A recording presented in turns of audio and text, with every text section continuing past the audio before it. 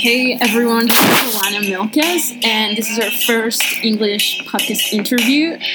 Today we have Priya Kuber. She's a friend, serial technology entrepreneur. She is living in the Bay Area after moving from India, where she started one of the first maker movements from the country.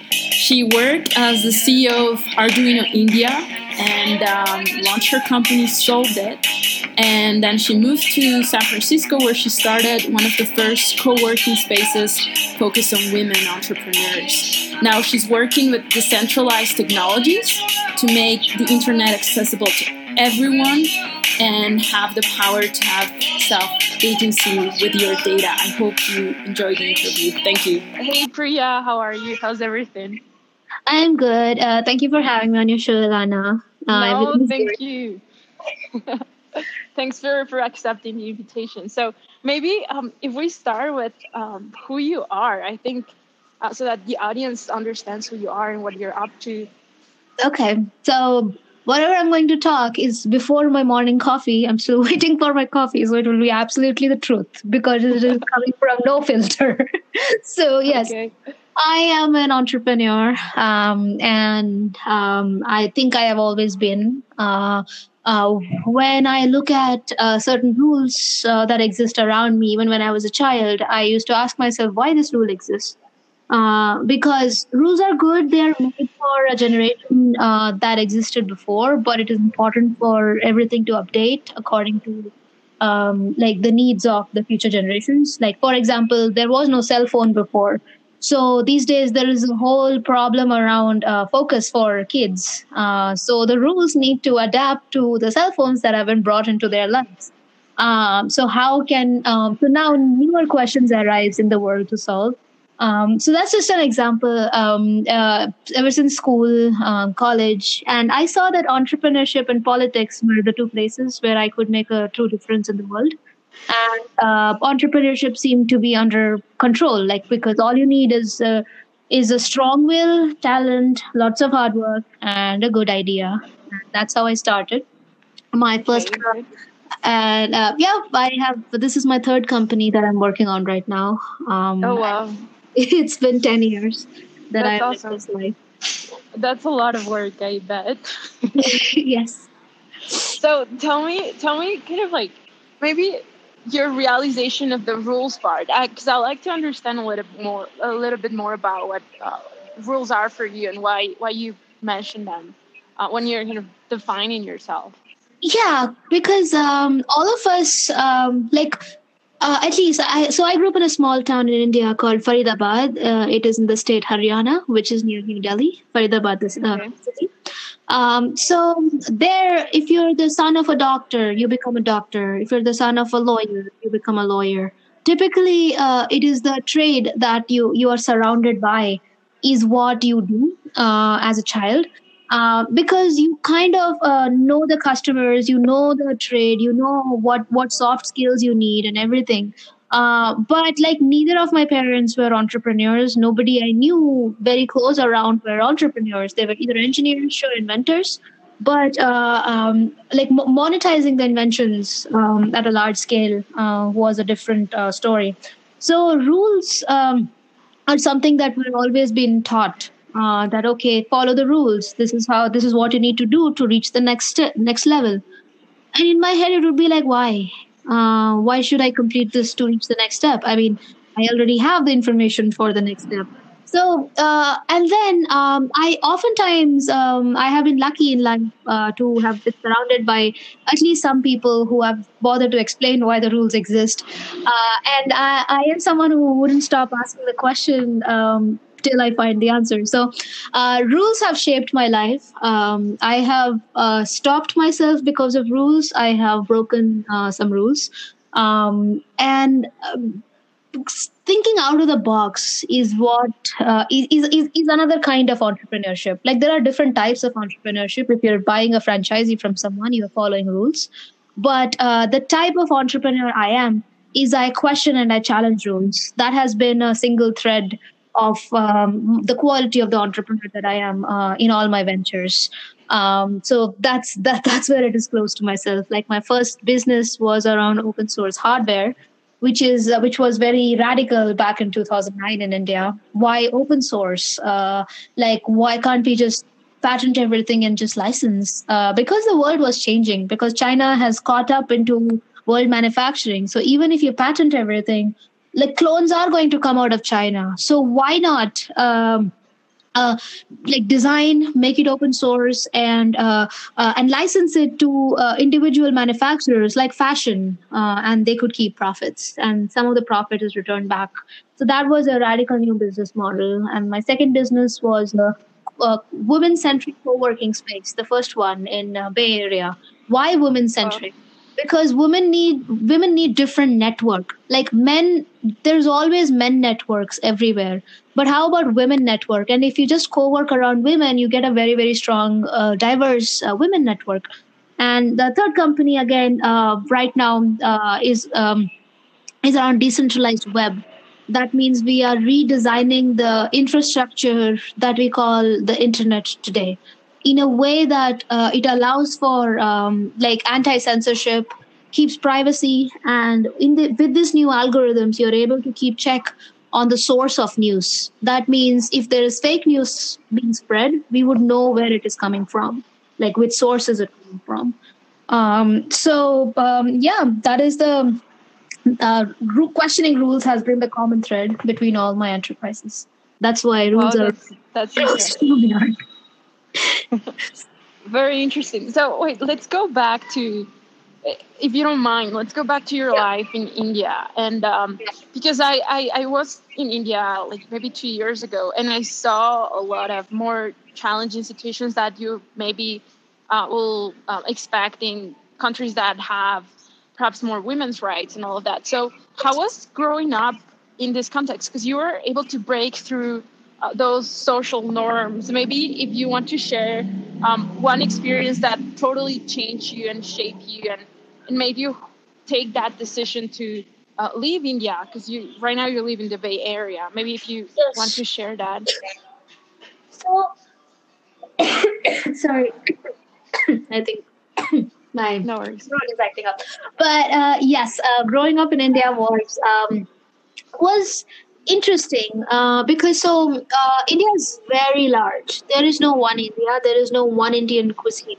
There is 50 different cuisines because each state has its own language, and it has its own culture. It has its own food and subculture.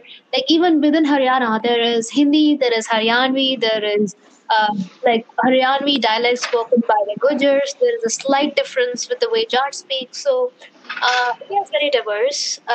I grew up in the north of India, but my Nice. family is from the south of India, so I look different, and my food is different from the people I grew up around. So I basically grew up in two cultures, one inside the home and one outside the home. And somewhere, it was advantageous for me because I was able to learn to adapt to new situations right from a very young age. And they were both good and bad. Bad because I was maybe othered by some by some other students that are around me because they see me looking different. They see my tiffin box smelling different. So these are common challenges that any immigrant anywhere faces. So I got a very early exposure to that, and I have given it a lot of thought. That yes, there were society structures, rules, regulations that were implemented on women. But as I Yeah. grew up, I realized that they were more implemented on Haryana women. So if my family is from South, although I know the rules, I'm expected to follow the rules. But still, if I break the rules, the price is not too much because Okay, I see. I am still not, belonging anywhere. So in a way, being an immigrant, even if growing up was hard, it kind of set me free to question and to find my own path. But that being said, yes, women in India face very common problems. Like if you're walking on the road, people are like making comments like, hey, beautiful, in a good spirit, but it is scary when you're like 12, 13, 14, and you start avoiding going out. And men are encouraged to go out. So outside means more experience. That means they get a head start in becoming entrepreneurs. But those men are also giving back. A lot of young Indian men are also helping young Indian women to be entrepreneurs and support them, join them as co-founders or fund them. So India is changing. That's where I see India going. And that's like very interesting to see. But was there like a specific moment, or was it throughout the years? Because when did you leave India?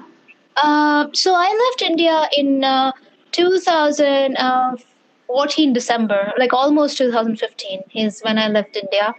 I left India because when I started my company, my only goal was to create a maker movement in India because it did not exist. And it had to come from the grassroots level. Like, I did not go to the top college in India. I went to a really, really terrible college because in grade 11 and 12, I think I was suffering from depression. And that's the other thing, because my school changed. Suddenly the course load was high, and I did not have the vocabulary at that time to describe what I was undergoing. And fortunately or unfortunately, the teachers and my parents, students did not have the understanding. So I ended up in a terrible college because those like high school performance is what you get a college or you get a good or a bad college in India. So I ended up in a bad college, but I saw that everybody was just being funneled into jobs created from abroad. Like, everybody is like doing some project management consultancy in all respects to company like Infosys, TCS, etc. But I wanted to bring the entrepreneurship spirit to India, just at par at global level. And that was my drive. And by 2015, I realized that I have done enough work. Like, I started in 2009 my work, and till 2015 it was a good run of many years, and a lot of makers were already getting coming out of India. So there was no further innovation that I at 25 age realized that I had much to do here. I had cracked the business model, everything was going smooth. So I stopped. So we hired a new CEO. I sold the company and I moved to new adventure to San Francisco, which is Nice. at the heart of the world. Yeah, exactly. It's like very different too. But hey, how do you start a maker movement from nothing in India? So very. That's a very good question. So first of all, to start any new movement has to be built on the backs of something older, and the value proposition has to be very, very strong. Something that people are not getting, any joy or any ease that people are not getting from any other service. My first move was to apply for distributorship from abroad. That means I was not manufacturing my own boards, like project boards. I was importing and selling different boards to see what product sells faster. Okay. And second thing is, I used to give the best customer support. If you're creating any new product, you have to invest in customer support. Like, people have to feel extremely loved. And your most important hire as your step one, if you're doing anything radical, is customer support. Because if people are not taught how to use something, or if people have too much problem, they're going to leave your product and move on to some other product. The next step was to partner with hackathons. There were some software hackathons in India. We used to partner with them as a hardware partner. So we would fly in with all the sensors and electronics, and people could buy these at a discounted price, and it would sell in bulk. So those are good places. And if you're introducing any radical new technology, you introduce it to one generation below your target market, because it takes a whole generation as they move to the next phase to be educated about your product to carry it on into their lives. So what we were targeting is college level students for their technical fests and everything. We used to go and teach them how to use it, and again give customer support for whatever people want to build on top of our product. So that was And the first three steps. nice. Yeah, that's probably a lot of work. But hey, what was kind of the impact that you made? Do you have the people that you impacted? So just to say, yes. So there, I don't like the work I did was back in 2015. I left India and moved. The numbers have increased, and I don't have the key numbers, but I went back to India recently after 3 years, and Yeah. around 70 people just started contacting me on Messenger saying that, come, let's meet up, from different parts of India. And I basically told them, I picked up 4 states and I said, okay, I will fly in, you create the meetup around your area. And Yes. surprisingly, they wanted me, and those were the students that I mentored directly. They had mentored another generation of students, and that generation had a new batch of students, and literally 3 generations of students using the same or similar product were at the meetup, and it was purely voluntary driven. And each meetup had at least like 25, 30 people in 1 or 2 days' notice. So the Okay. impact was in me revisiting back India after 3 years, that nobody like had quite forgotten. And even in a day or two's notice, if I'm able to pull like 20 to 30 people in 4 different states, pure voluntary driven, clearly something good has been done. Um, is is how my happiness was when I looked at them rather than just hard numbers. Nice. And I have a question regarding, you mentioned that around that time, so there were a lot of transitions, but and entrepreneurs usually don't like talking about this, but you mentioned you felt depressed and overwhelmed. So Yes. maybe do you want to share ways to first identify it and then move on? Yes, because over time I've done a lot of studies around um, mental health, about why I feel sad sometimes, and like after a full day of great conference with a lot of people approaching me, the next day sometimes I don't even feel like writing back, but I like push myself to like write back to everyone. So I realized that okay, everybody's brain is different. Whatever mood we feel is directly dependent upon the chemicals we have in our body, and all of us have limited attention every day. And if we exhaust or like extend ourselves beyond that limit, each of us has a different limit. And if we extend ourselves way beyond that limit, there is about to be a crash, and the limit can be increased by daily practice. It's just like building a muscle. Like when you look at weightlifters with big muscles, they did not build this muscle in one day. So I realized it was important to slowly ramp up. Then I realized the importance of a stable family structure. I realized the importance of physical activities. So um, sending a child to school or doing work is not only dependent upon the individual, but it also depends upon the environment, it also depends upon the state of life, and it also depends upon the amount of dopamine and serotonin you have in your brain.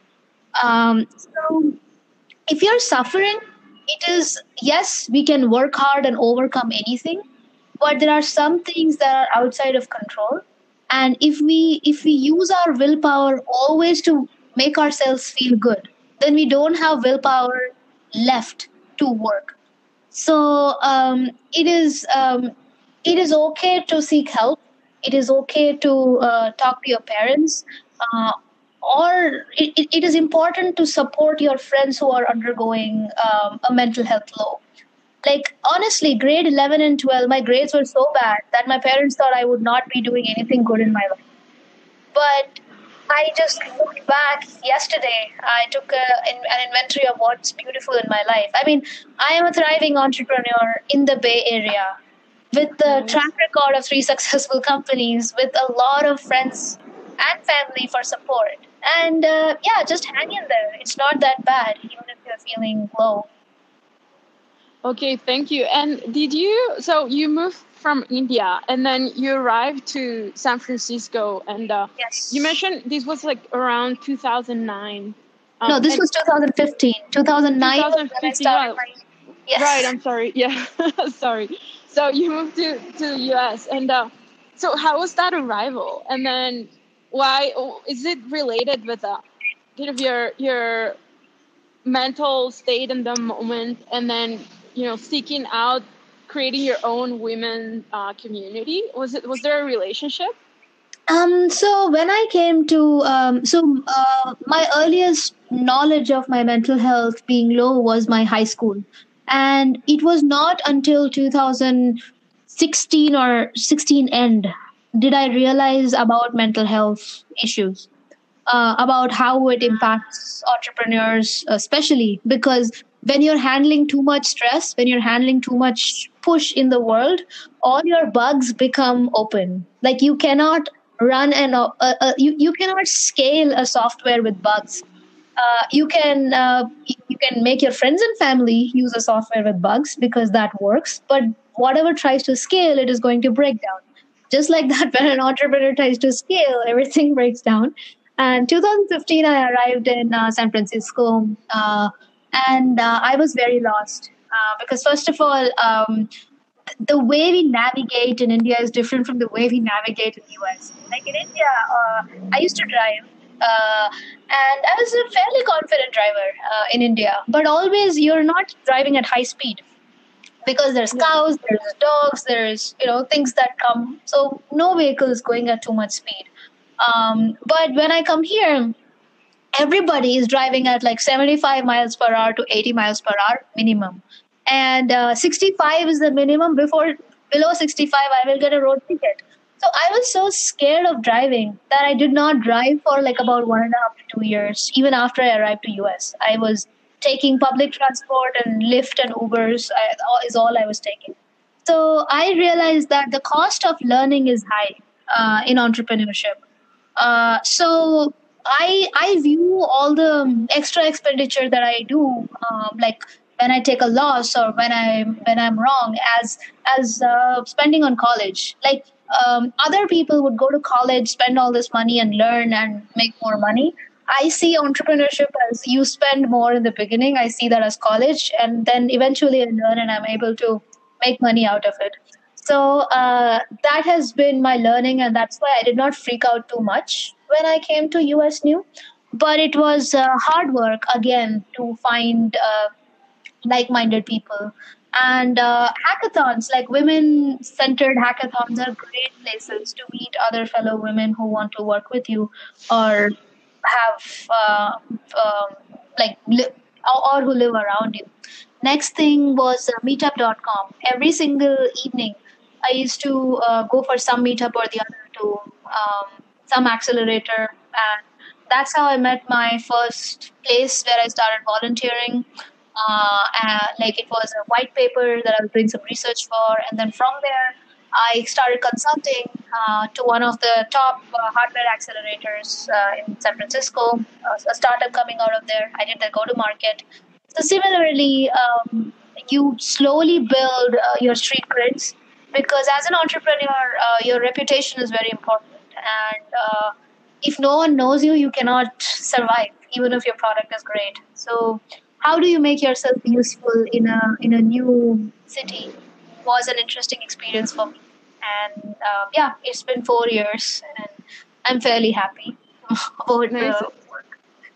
And what did you learn while building this women-only co-working space? Because yeah, back in 2015, before the Me Too movement and all of this kind of, I guess, outspoken movement that has been just going, Yes.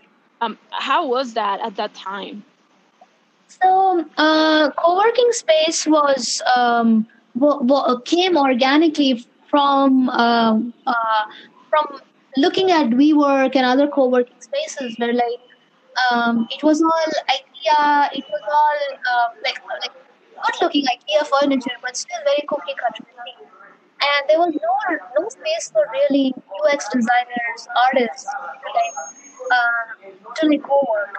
So I started targeting like marketing people, UX people, um, whatever professions where women are more. Um, it was so this co-working space with the timelines here was in 2017. 2017 is when I started this, and this was right after the the US election. So it was uh, it was a time where it was this uprising for like how women should support other women and how we can leverage each other's networks. So that was the innovation we did was to design each room with a different theme, because and create a very beautiful co-working space in a scenic area. It was on an island which is accessible from both Oakland and San Francisco. So I would say there was no pushback, but at the same time, it was not a very thriving business. For example, one of the revenue models was co-working spaces, and the other revenue model was on weekends. We used to lend the space for weddings and parties and events. Um, Okay. and that started making more money than the co-working space because WeWork started giving bulk insurance. So that was a learning opportunity for me about how Silicon Valley business works.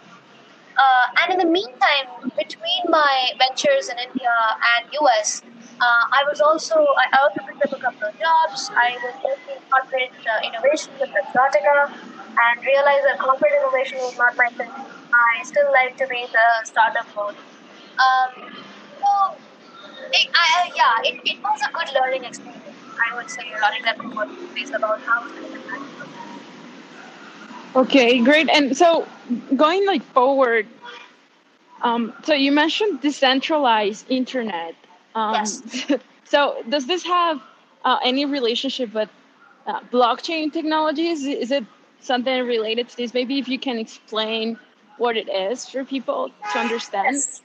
So, internet. So first of all, what is internet? Internet is computers connected with each other, exchanging information. So information can be exchanged within a room between a computer to computer using wire technologies or with wireless technologies.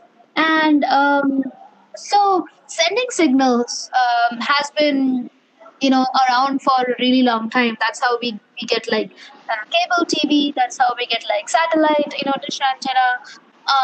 So internet is basically just it's not magic. Like today, we look at apps, but we take how things are connected for granted. Like even when my mother tries to call me over Skype, she'd be like, "Why is your video so grainy?" As if I did something wrong. She forgets that this is over internet, and internet Yeah. can also look bad because of the way encoding is done. Products can be designed bad, but it's almost like we take technology for granted. So, internet, as we know, has been weaponized because the services that have been built on top of the internet that connect us are also the companies that is taking all of our data. And because of the data, they were able to manipulate the political outcome. Through fake news and through directed advertising. Like if I like a particular party candidate, everybody all the news that I would see would be about positive about that candidate.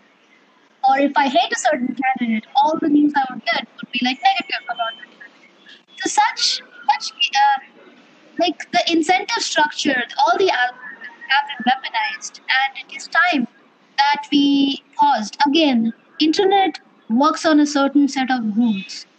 Again, it is time to ask ourselves, are these rules serving us for the society that we want to create tomorrow? Like even today I read Elon Musk is about to give free internet to the world. There is nothing called free. I mean, people need to realize and ask the question that okay, if it's free, how are people like what?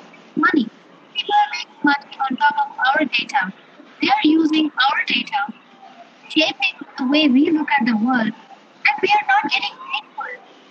So the very premise of decentralized internet is peer-to-peer information.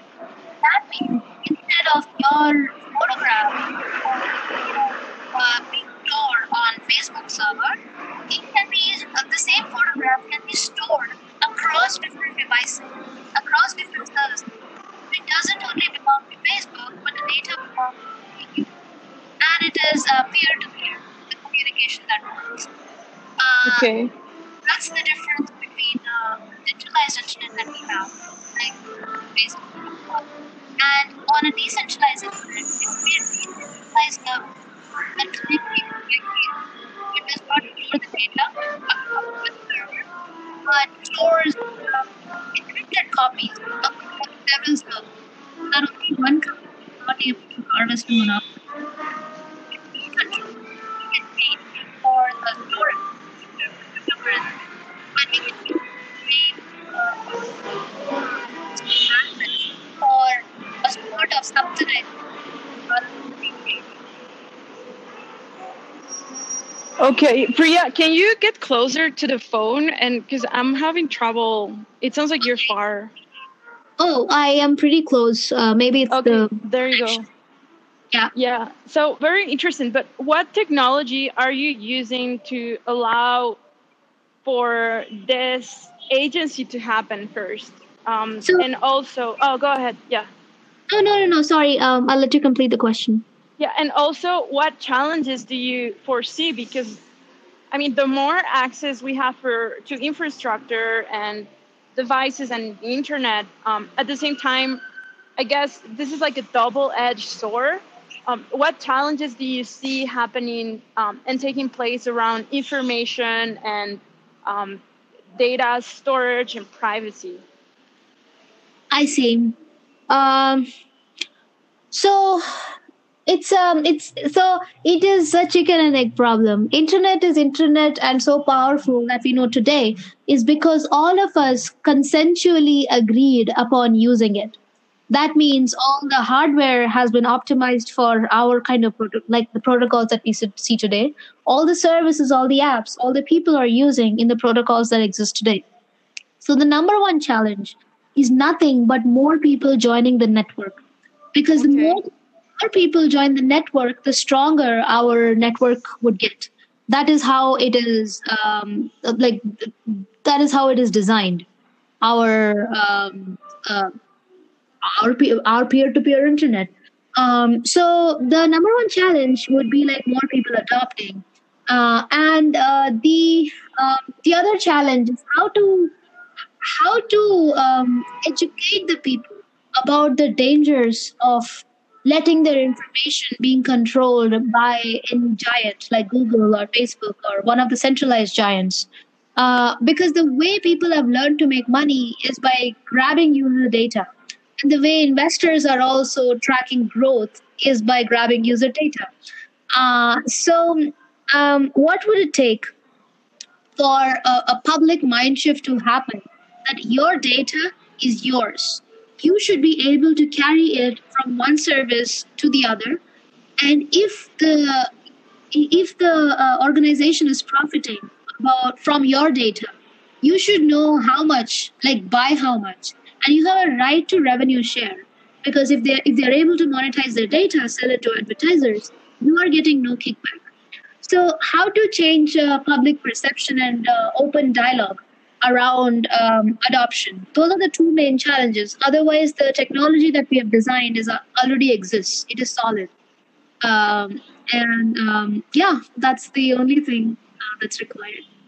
And then relating that question to public perceptions education and also the way you perceive yourself, because let's say a public is made of a lot of people and it's almost like you're redefining their identities in regards to who they are online. How do you achieve that? Um, so again, just like my work with open source hardware, and that is why I'm so confident that this is the future because I have seen this movement take like take roots. So for any movement, you need very good services.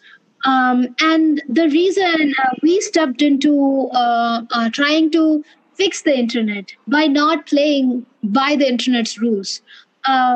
It's the the approach would be slow and organic. Like I see around at least 5 years more of work for any large scale mass adoption.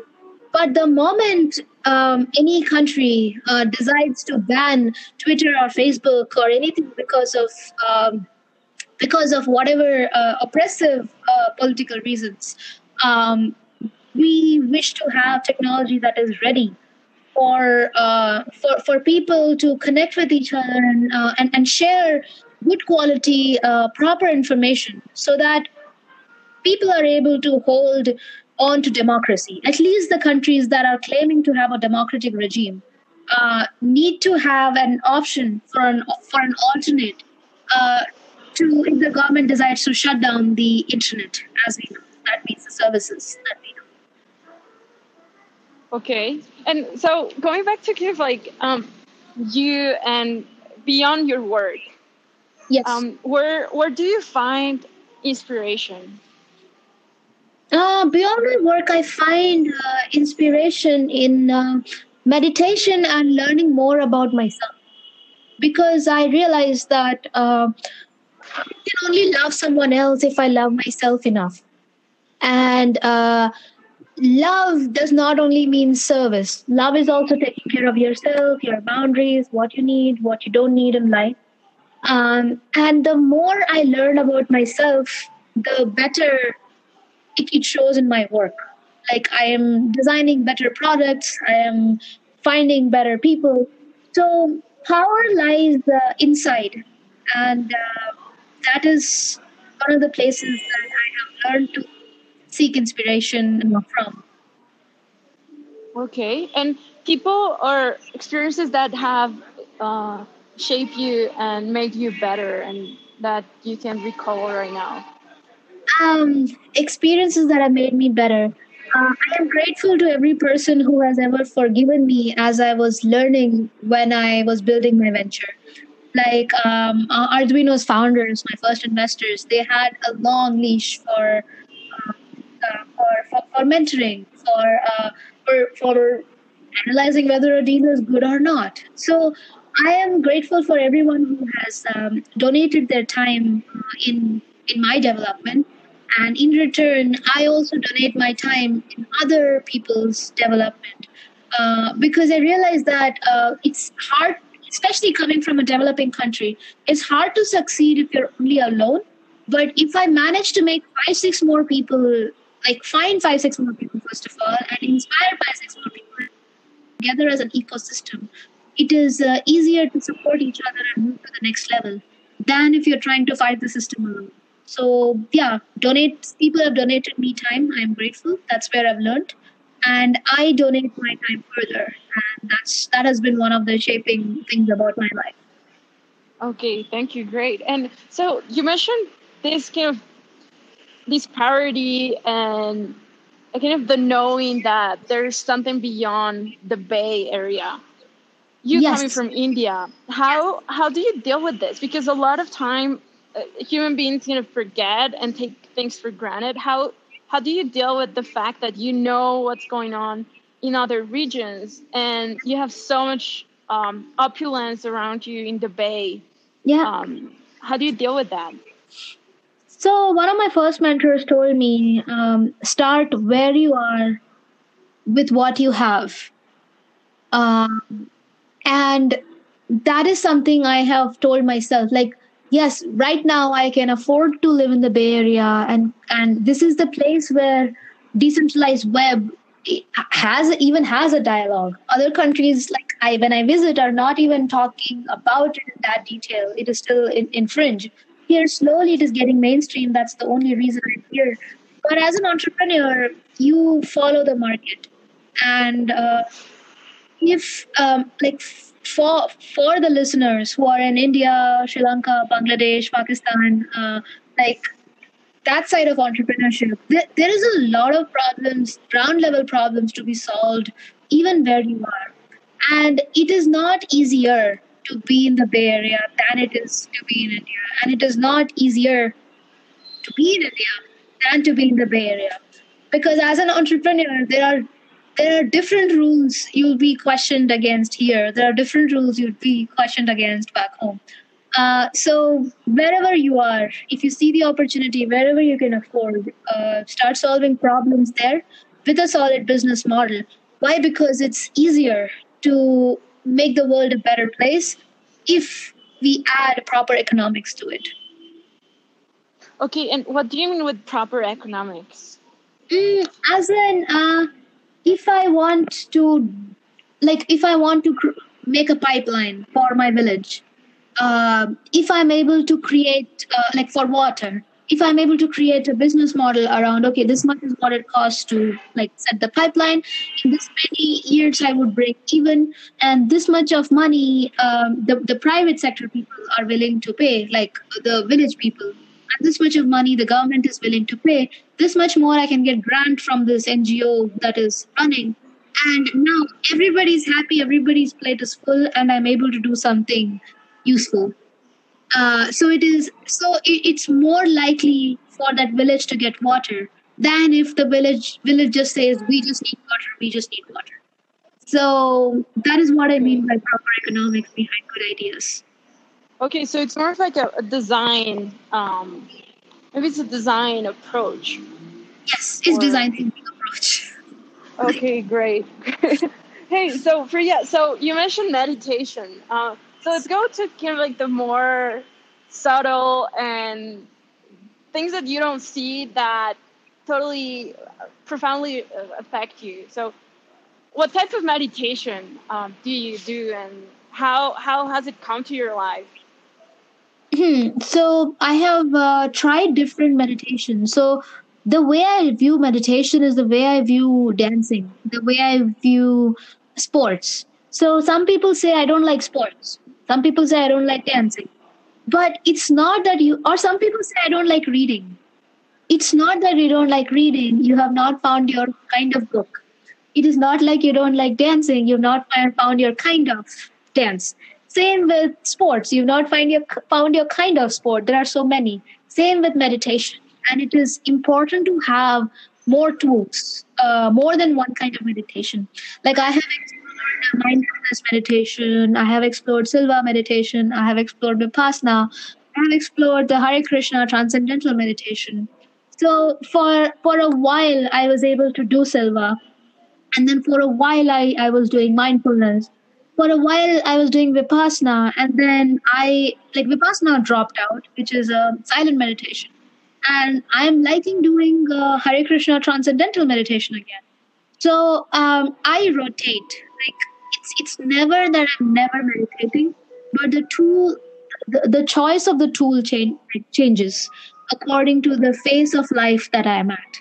So whatever choices we make in life need to serve us, uh, because again we are a product of the chemicals in our brain. So whatever helps us to live a full life um, are the things that are profound in meditation for me. And how do you stay open to that? Because you mentioned rotating. So it's almost like you're always changing who you are, but how do you stay open? It is, I'm going to be cheesy here, and Bruce Lee says like, be like water, my friend. And there's a famous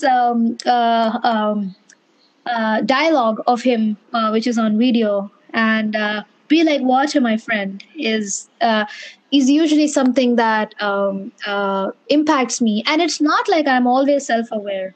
I do drop balls. I do get sad many times. I do blow up some things really bad. But at the same time, I realize that I am good. I am useful. I am better in more situations than I give myself credit for. So I let the bad days slide by, and I give myself another fresh chance. Every morning is a fresh chance, and every day you're a different person if you are someone who invests in reading and exploring. Okay, beautiful. And what's your greatest dream or maybe greatest dreams that you like to share? I have three great dreams. One is how to free internet for everybody.